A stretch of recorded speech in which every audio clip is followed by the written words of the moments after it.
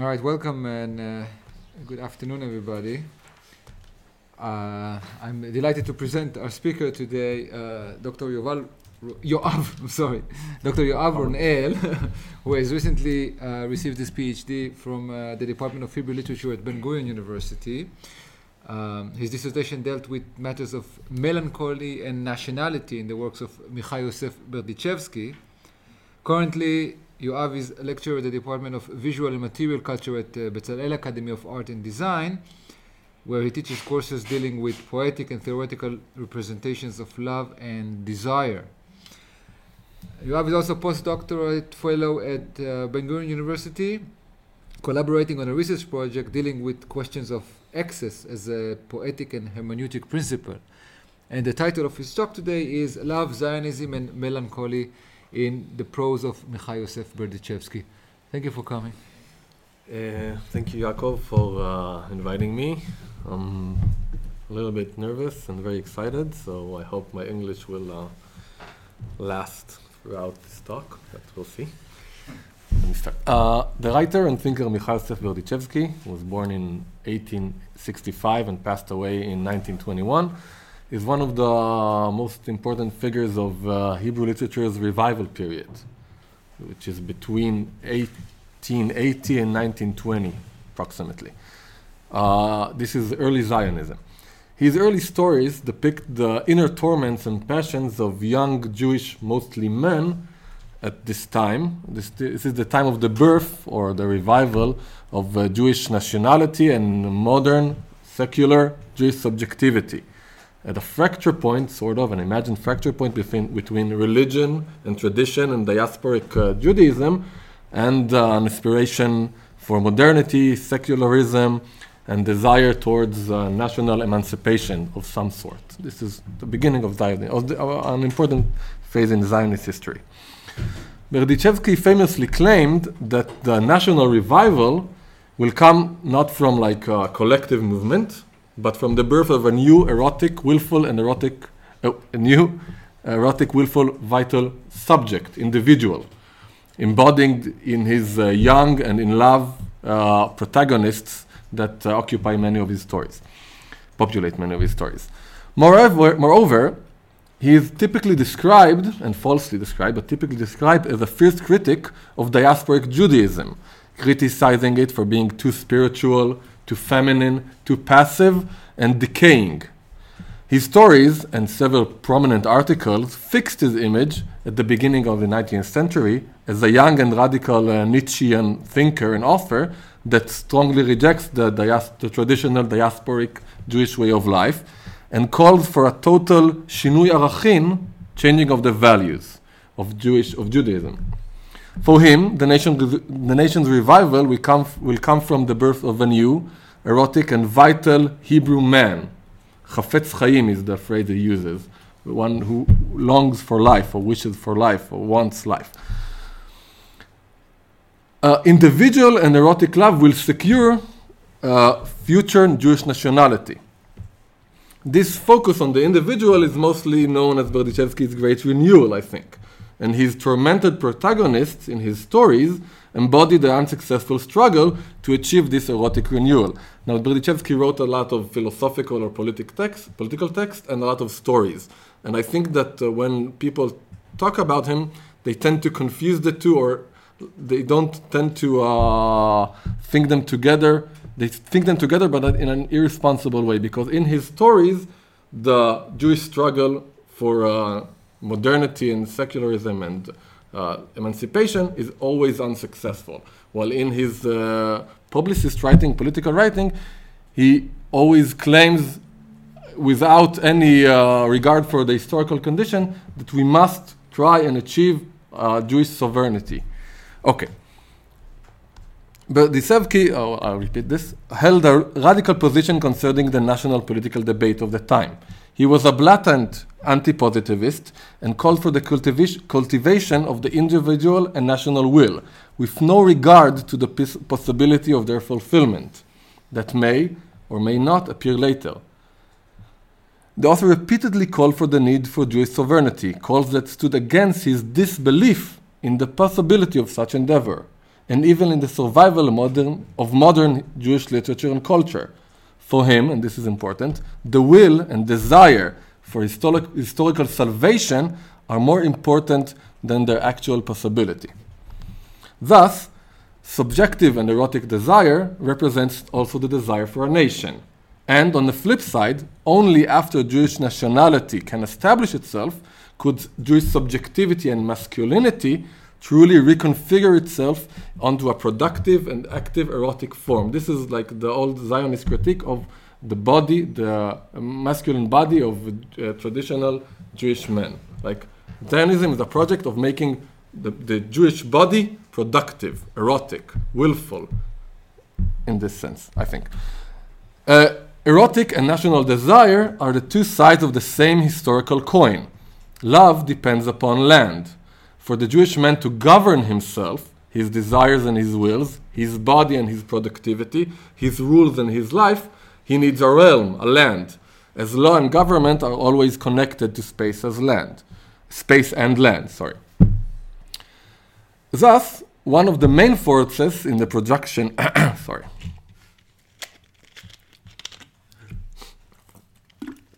everything stopped.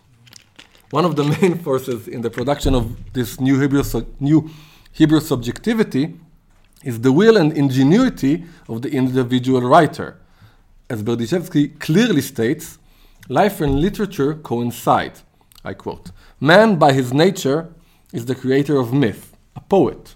He poetically inscribes nature into an ideal poetic form and does the same to social facts. Aesthetics, the literary in its form, can be used as a driving force for the rekindling of culture and society through its revision and acclimation in new works of art. The will of the author," this is Nietzsche speaking from Berdichevsky's mouth, "is the negating and reviving power. And history, social facts, can be rewritten and represented in artistic work. Cultural political desire should be inscribed in literature and later on function as the basis for a renewed culture. The individual erotic author is the heart of this poetic and historical process." What I will try to do today is to show that the rejection of diasporic existence is mediated in literature not through the image of an active physical figure of fulfilled masculinity, but through the image of the melancholic figure of an author or poet, what he calls, Berdichevsky called it meshorer, the poet. Meshorer in Hebrew is poet. For the meshorer, it is not activity that defines his potency, not the fulfillment of his will, but the ability to control and suspend his desire, and in this manner keep it alive. And in desire, I mean, of course, both the national desire and erotic desire. I will focus mostly on the figure of the narrator, the meshorer, while offering short readings of a few stories throughout his work. It is important to understand the historical and material sphere in which Berdichevsky is working. The growing call for Jewish emancipation at the time was not only caused because of awakening of the Jewish body, but because of growing economic problems.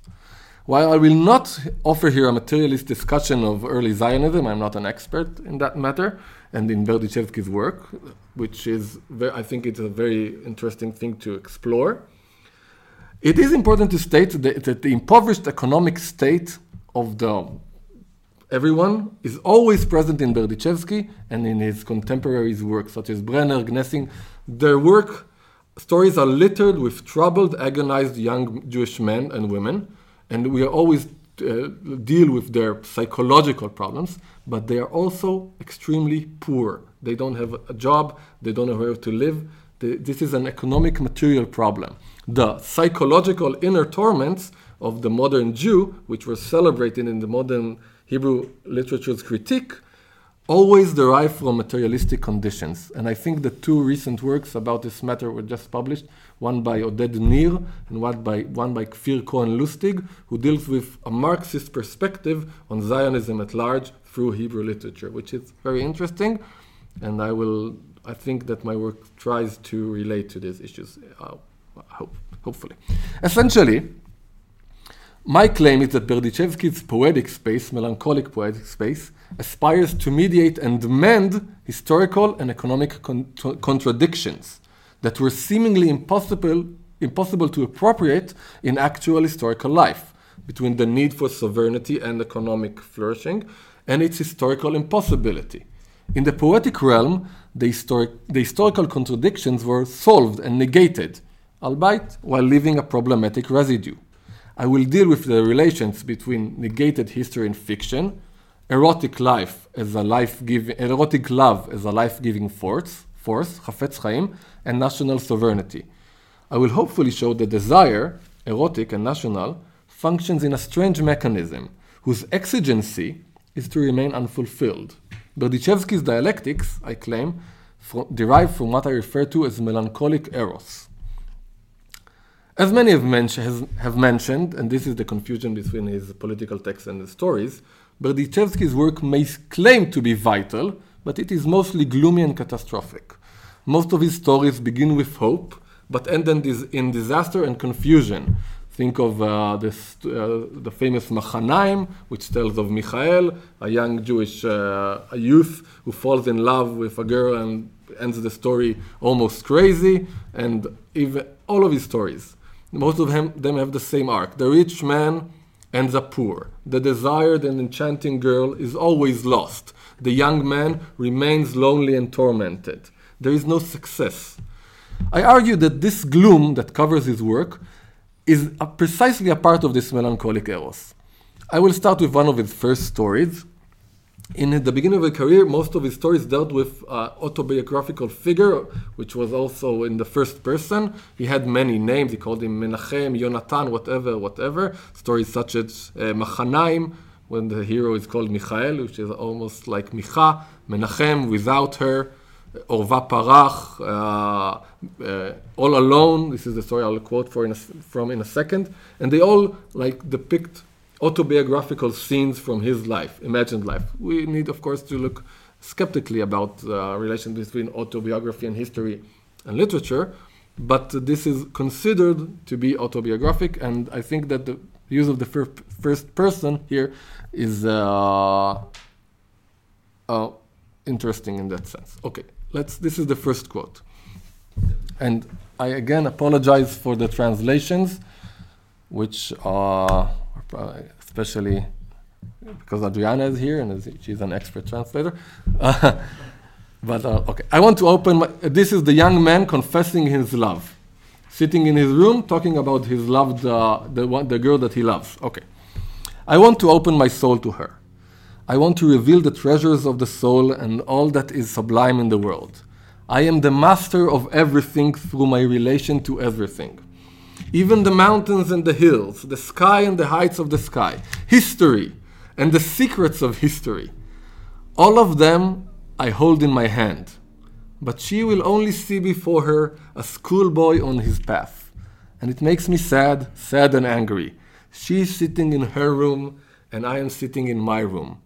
I love her with the richness of my soul.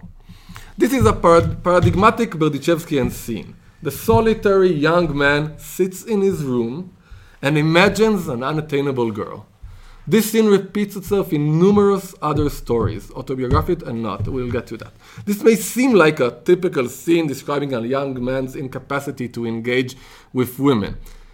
The young, shy, and confused, detached, talush Jewish youth is impotent, both figuratively and literally. And this is the critique of Zionist critique of this period, that all of the masculine figures are impotent, melancholic and impotent. I claim that impotency is in fact potency. It's a suspension of desire, and I will show how. However, I argue that what actually happens here is a specific mechanism of the will, and that impotency here is a poetic device.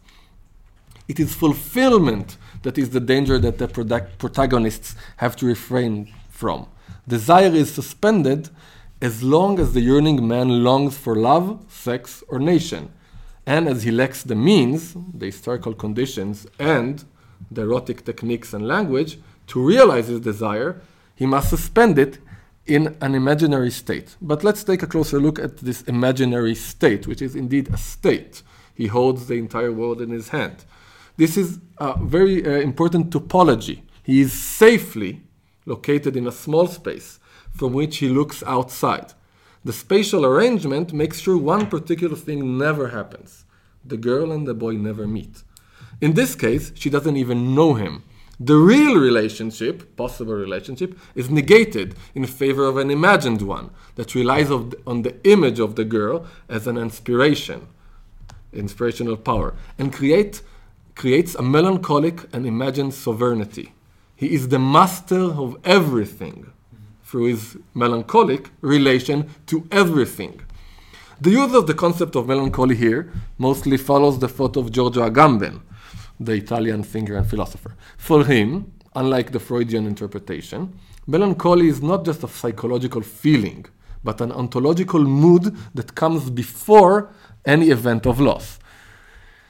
Unlike Freud's understanding of the concept, melancholy does not lead to impoverishment, but it is a mechanism for the preservation of desire. I quote from Agamben, an imaginative capacity to make the unobtainable object appear as if lost, to turn what was never ours into a lost image, and in this way keep it alive. I quote again, Agamben's English is much better than mine. Covering its object with the funeral trappings of mourning, melancholy confers upon it the phantasmagorical reality of what is lost. It is a way to hold desire, courting the phantasm in an immobile dialectics, courting the image, not the person. Desire is held in a poetic space or crypt, suspending in a burning, frantic exacerbation. And I quote again, melancholy succeeds in appropriating its object only to the extent it affirms its loss. Think about the young youth there. The unattainable becomes a lost image created using poetic potency. Melancholy, life alongside a lost object, does not lead to impoverishment, but on the contrary, to its negation through poetic creation. This applies to the political situation itself. In Berdichevsky, sadness and loss function as the source of poetic and political omnipotence. In an essay from 1898, he writes, and this is the second quote, this is like a essayistic thing. An Israeli sadness that I haven't felt in days came and knocked on the window of my secluded room. There, by my small desk, in my small room, inside my small world, I sit and listen to the mourning of the Israeli people and hear its generations-long sadness. And everyone, young and small, young and old, big and small, all of them, convoys upon convoys, all of them come, convoys upon convoys, and park outside my window. And a deep darkness and worldly sadness looms upon everything. And in my inner self, think about this interiority that he's creating. Small town, small room, small desk, small world, inner self. I wish to unite, to create new people and nation, and my soul is torn a historical tear. And all I have left is this inner sadness and these inner grievings. I dwell alone in the corner of my small room, in the corner of this foreign and not foreign town. Give me a lyre and a fiddle, and I will sing a song of grief, a song for the generations, for generations upon generations. And you will hear grief in my song. Silent and sad mourning against the storm. Give me a small cavity, and there, deep in the ground, I will mournfully contemplate our gloom. The author here is the lone witness of the ghost of the past. Ontology, what is also melancholy. He incorporates, swallows into his interiority, the historical loss while using sadness as poetics. History is appropriated and preserved precisely as lost, generations upon generations, in an undead form. The days have passed and still remain. This is another quote from Berdichevsky. The space of melancholy of that of the crypt, which is also the Jewish bookcase, and the coffin, and his room, and the cheder where he studied at. And it grows in it grows the living dead work. This is another quote. I feel the song of the buried skeletons and even their maggots sing. Melancholy is not the impoverishment or stoppage of work, but its fountain, the origin of the small world inside the small room. The lyre and the fiddle are the melancholic instruments of creation, both of aesthetic or cultural and historical or political. The melancholic imagined unfulfilled will to unite the people that is the centerpiece of the author's poetic politics. And as such, he refuses the idea of fulfillment, preserving desire in a burning, active and inactive, inoperative. This is how Agamben uses this situation, this weird sense of actuality that is not actual, inoperativity. Desire is preserved in a burning, inoperative state. This is important because most Berdichevsky critics saw his work as the one that scolded the hopeless, melancholic man and adorned to his strong, passionate and active protagonist. The simplistic Nietzschean reader of his work confronted two contrasting figures. On the one hand, we have the melancholic youth who never gets the girl, so to speak.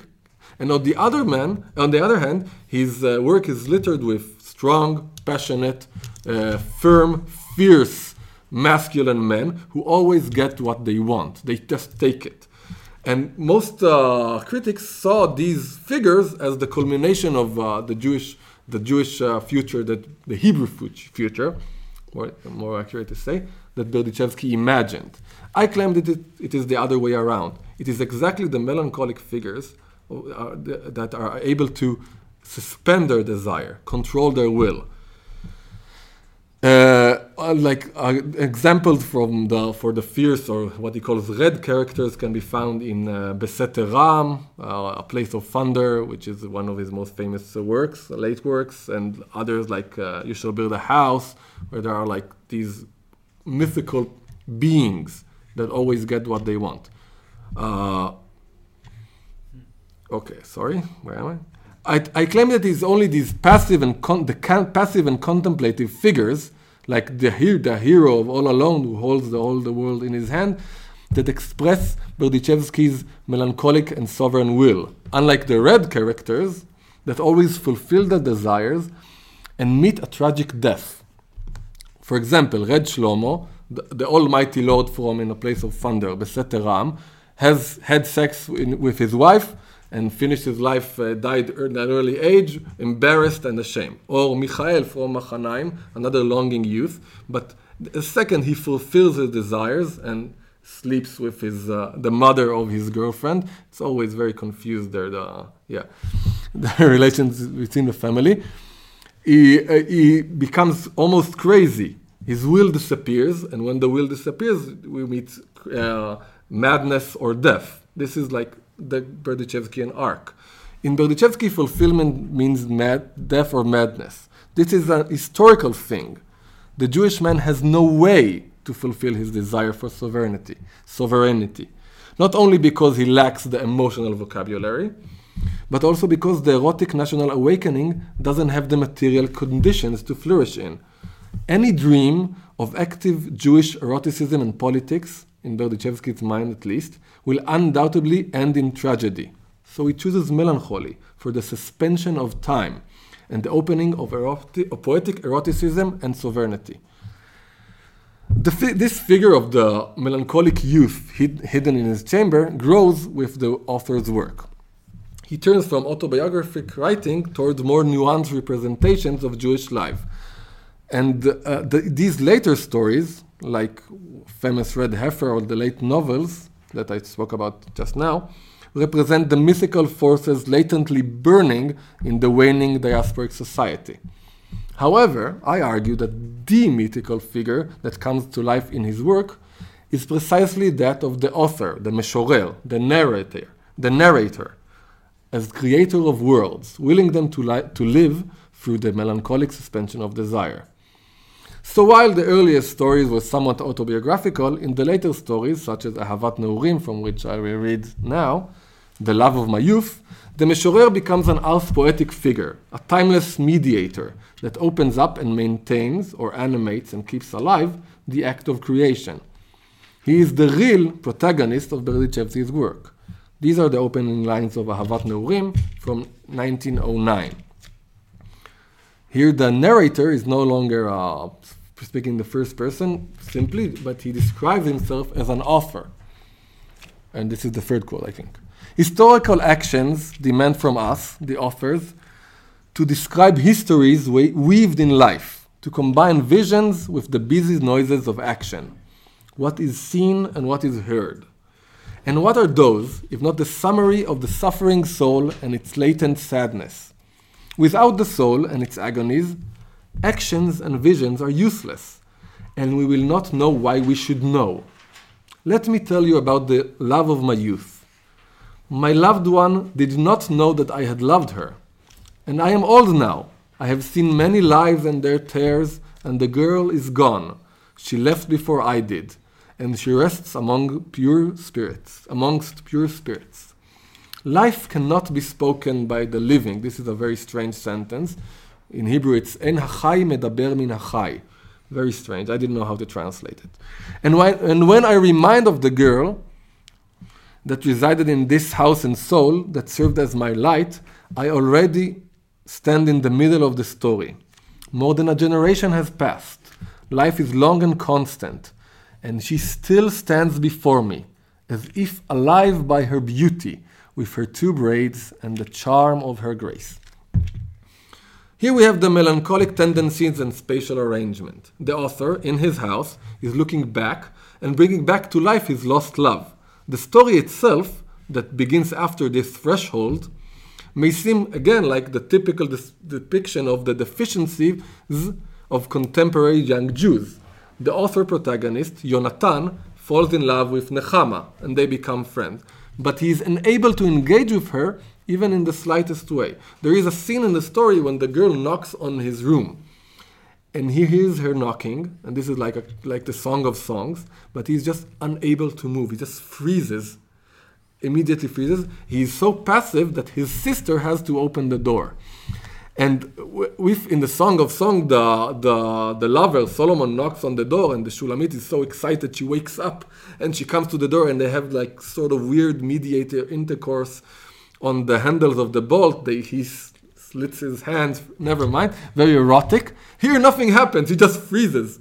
No movement at all. And if in the Song of Songs, the Shulamit follows him and wanders in the city and goes crazy from love, she's lovesick, here he just stands there, she walks in, they converse a little bit, his sister opens the door, and he's just frozen, but after she leaves, he said, that was a revelation.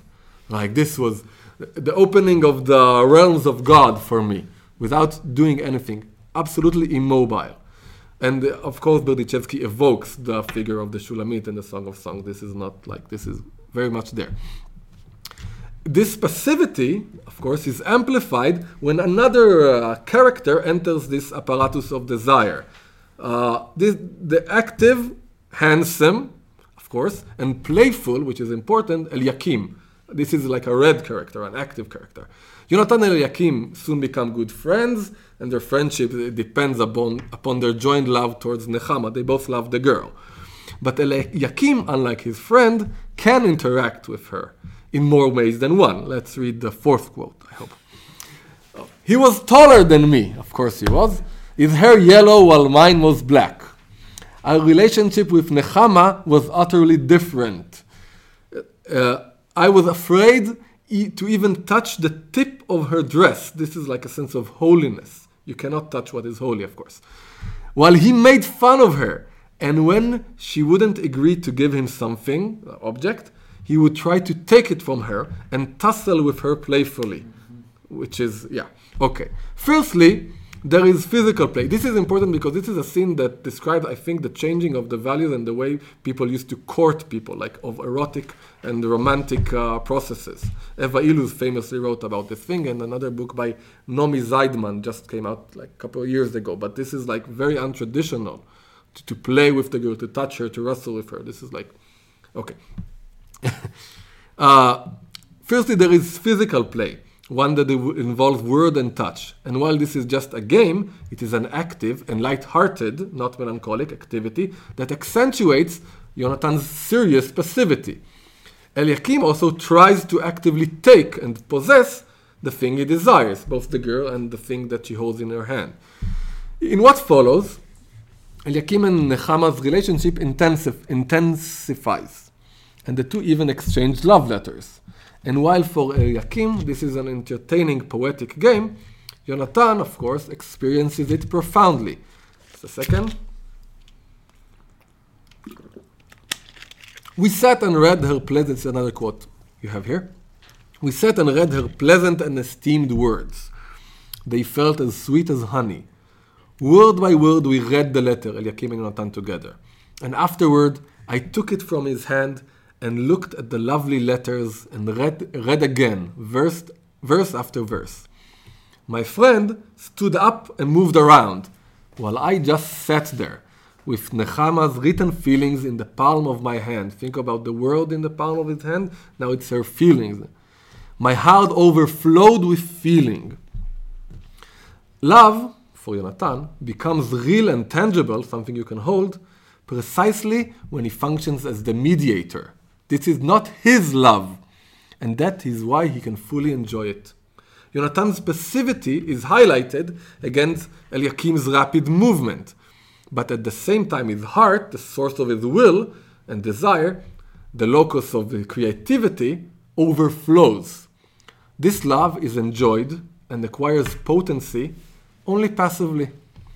The final triumph, so to speak, of the melancholic figure happens, obviously, at the end of the story. Eliakim, following the social imperative to chase money and success, or succumbing to the social imperative to chase money and success, as most of us do, abandons Nechama for a richer girl. His love is unmasked as merely a game, his poetic letters and physical taunting as an endless gestures. But even after his rival is removed, Yonatan cannot approach Nechama. She marries another and dies at a young age. We know that from the beginning of the story. But in the melancholic realm, death is not the end, but the beginning of creative potency, the heart of the story. This is the next quote. And myself, this is the ending of the story.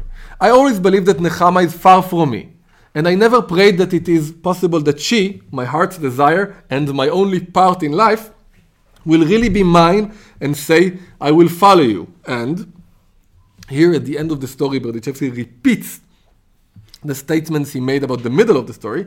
I am the one who lives in the depths of the earth, and I will remember Nechama and her beauty. More than a generation has passed, I am an old man, and she still stands before me, as if alive by her beauty. This is romantic imagery. With her two braids and the charm of her grace. The image of the girl lives in the memory of the author, who inscribes it to a story, as the ending is in fact the opening. Yonatan's desire for the undead image of Nechama leads to the literary act, and in the literary act, this desire is rekindled in a circle of desire, where image provoke desire, provoke words, and these words write the image in an endless circle of joy. This is Agamben's concept of melancholy and of romantic love at large. But this circle, in the literary act, desire is rekindled in a circle of desire, image, and language that remains potent precisely and only because Nechama is forever lost. It is the will of the passive melancholic man that preserves and endures, proving himself as more powerful than that of his whimsical friend. The melancholic will belongs to the Meshorer, the authors, who becomes not only the vehicle of desire, but also the sovereign of the text. Against Eliakim, who follows the social order, Yonatan is truly a free individual. And it says so, that he wanders around like a very free of society's constraints. In his lonely tomb, love and life are reanimated in an undead state, and desire is both deferred and maintained. Psychological loss turns into our poetic topology, into poetic space. It is the Meshorer's goal to preserve the national and erotic desire using his willpower. It is important to note, as Davidov Litzker has done, that Berdichevsky wasn't melancholic in his life. Like many of us read his stories and his texts, and he always whines about not getting paid enough, and we imagine this very tormented man. But after he moved to Germany at 1911, I think, he lived with his wife and his son, surrounded by friends. He was very creative. He had sort of economic stability, and he was adorned by other people, young Hebrew readers and German, whatever, milieu, his German milieu. He was not lonely. Melancholy is not his psychological state, but a poetic and historical state. This is very important because we can mix the two easily because of the autobiographic nature. And while past traumas and national fears always haunted him, his story's melancholy is not a reaction to psychological loss or loneliness, but to the historical political condition. I will end shortly. Berdychevsky's final celebrated short novels are perceived as the culmination of his varied work. These works are considered the epitome of his project of reviving Hebrew culture through a revision of past materials, and they depict stories filled with eroticism, myth-like actions, tragic consequences, etc., etc. But I wished, again, to focus on the melancholic figure of the poet-creator that inhabits a particular space in these texts. He appears in the thresholds, in the beginning, in the ending, or intervenes in the middle with interpretations and remarks, but he is not a part of the plot. These thresholds, I claim, function as a liminal cryptical space, the space of literature, where literature appears, the act of literature, upon which the Meshorer rules. All three novels, and you have all three openings, Bait Tivneh, you shall build a house, Beseter Ram, in a place of thunder, and Garei Rechov, which I didn't know how to translate, so I translated, I think, the residence of a street, which sounds very bland, but whatever. They all have these ars poetic openings. These are the representations of the melancholic space of literature, preserved by the will of the author. The narrator is not the autobiographical protagonist anymore, but the source and sovereign of the work. He appears only in the poetic space. Let's read the opening of Garei Rechov. Again, more than a generation has passed. Many wars have plagued the country, and I have witnessed the wrath of God and the grace of God. Though there are obstacles on our stepping ground, the fields of memory are wide open, and we will stroll there when the sun is up. Even when we are on the bed, which we will never depart, flakes of youth will somewhat light the darkness. I don't believe in the resurrection, but I do believe that a thing that has passed and died can be revived in the mind of a person. The poet is almighty. Historical or material obstacles, the obstacles on our stepping ground, are negated in favor of the wide open and sunny realm of memory. It is also the realm of creativity and the preservation of the past. And the topology of this realm is, in fact, the melancholic bed, or the small chamber of the narrator, which these things are reconfigured one into the other. Flakes of youth and dead images, future and past, coincide in an immobile dialectics and live in the mind of the almighty Meshorer. The Meshorer negates real, unattainable history to preserve it as an image. Life persists, but always as negated life, as an image of the lost object, preserved, but always with the relation to the as-not condition that is inherent to this process. The might of the poet's heart is in fact melancholic eros. The aesthetic, literature, and the historical coincide, suspending historical process. This economy of desire is mostly a way in which literature tries to resolve historical and material contradictions, suspending them in a poetic and imagined realm. Moreover, this is not only how Hebrew sovereignty is imagined and national and erotic desire are maintained. This is also a process in which gender is codified. The image of the author is of a secluded, yet omnipotent man sitting in his room while fantasizing about a lost girl in the past or the nation to come in the future. Here, eroticism becomes autoeroticism, as masculinity, the new Hebrew man, depends solely upon his own will, the will of the author. And this image of the solitary man imagining girls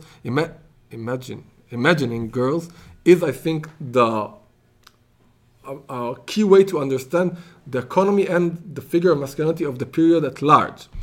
If one was to read Hamutal Tzamir's latest book on Bialik and desire in Bialik, he would find the same economy of desire exists in Bialik's work. The suspension of desire, Bialik is the contemporary of Berdichevsky, much more famous, much more important, but he dealt with the same historical tensions and contradictions. In Bialik as well, you should suspend your desire. You should not spend it. You should not spend your tear. You should not spend your creativity, your spark. They all should be withheld within the author. The suspension of desire in a burning melancholic state may very well be the key to a renewed understanding of the relations between literature and politics at the revival period. And, moreover, to the genealogy of the production of modern Jewish and Hebrew masculinity, of Zionist masculinity. And this is my last remark.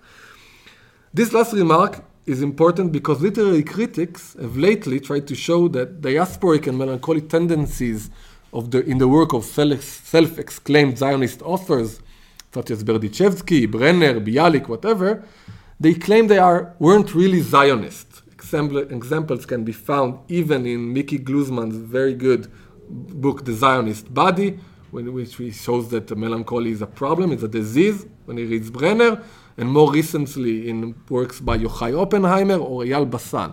But this is an attempt to find in early Zionism post-Zionistic aspects, which is very strange because they consider themselves as Zionists. I argue the opposite, that the melancholy of these figures is a poetic way to resolve the tension between an unwavering demand for Zionist sovereignty and historical conditions that deemed it improbable.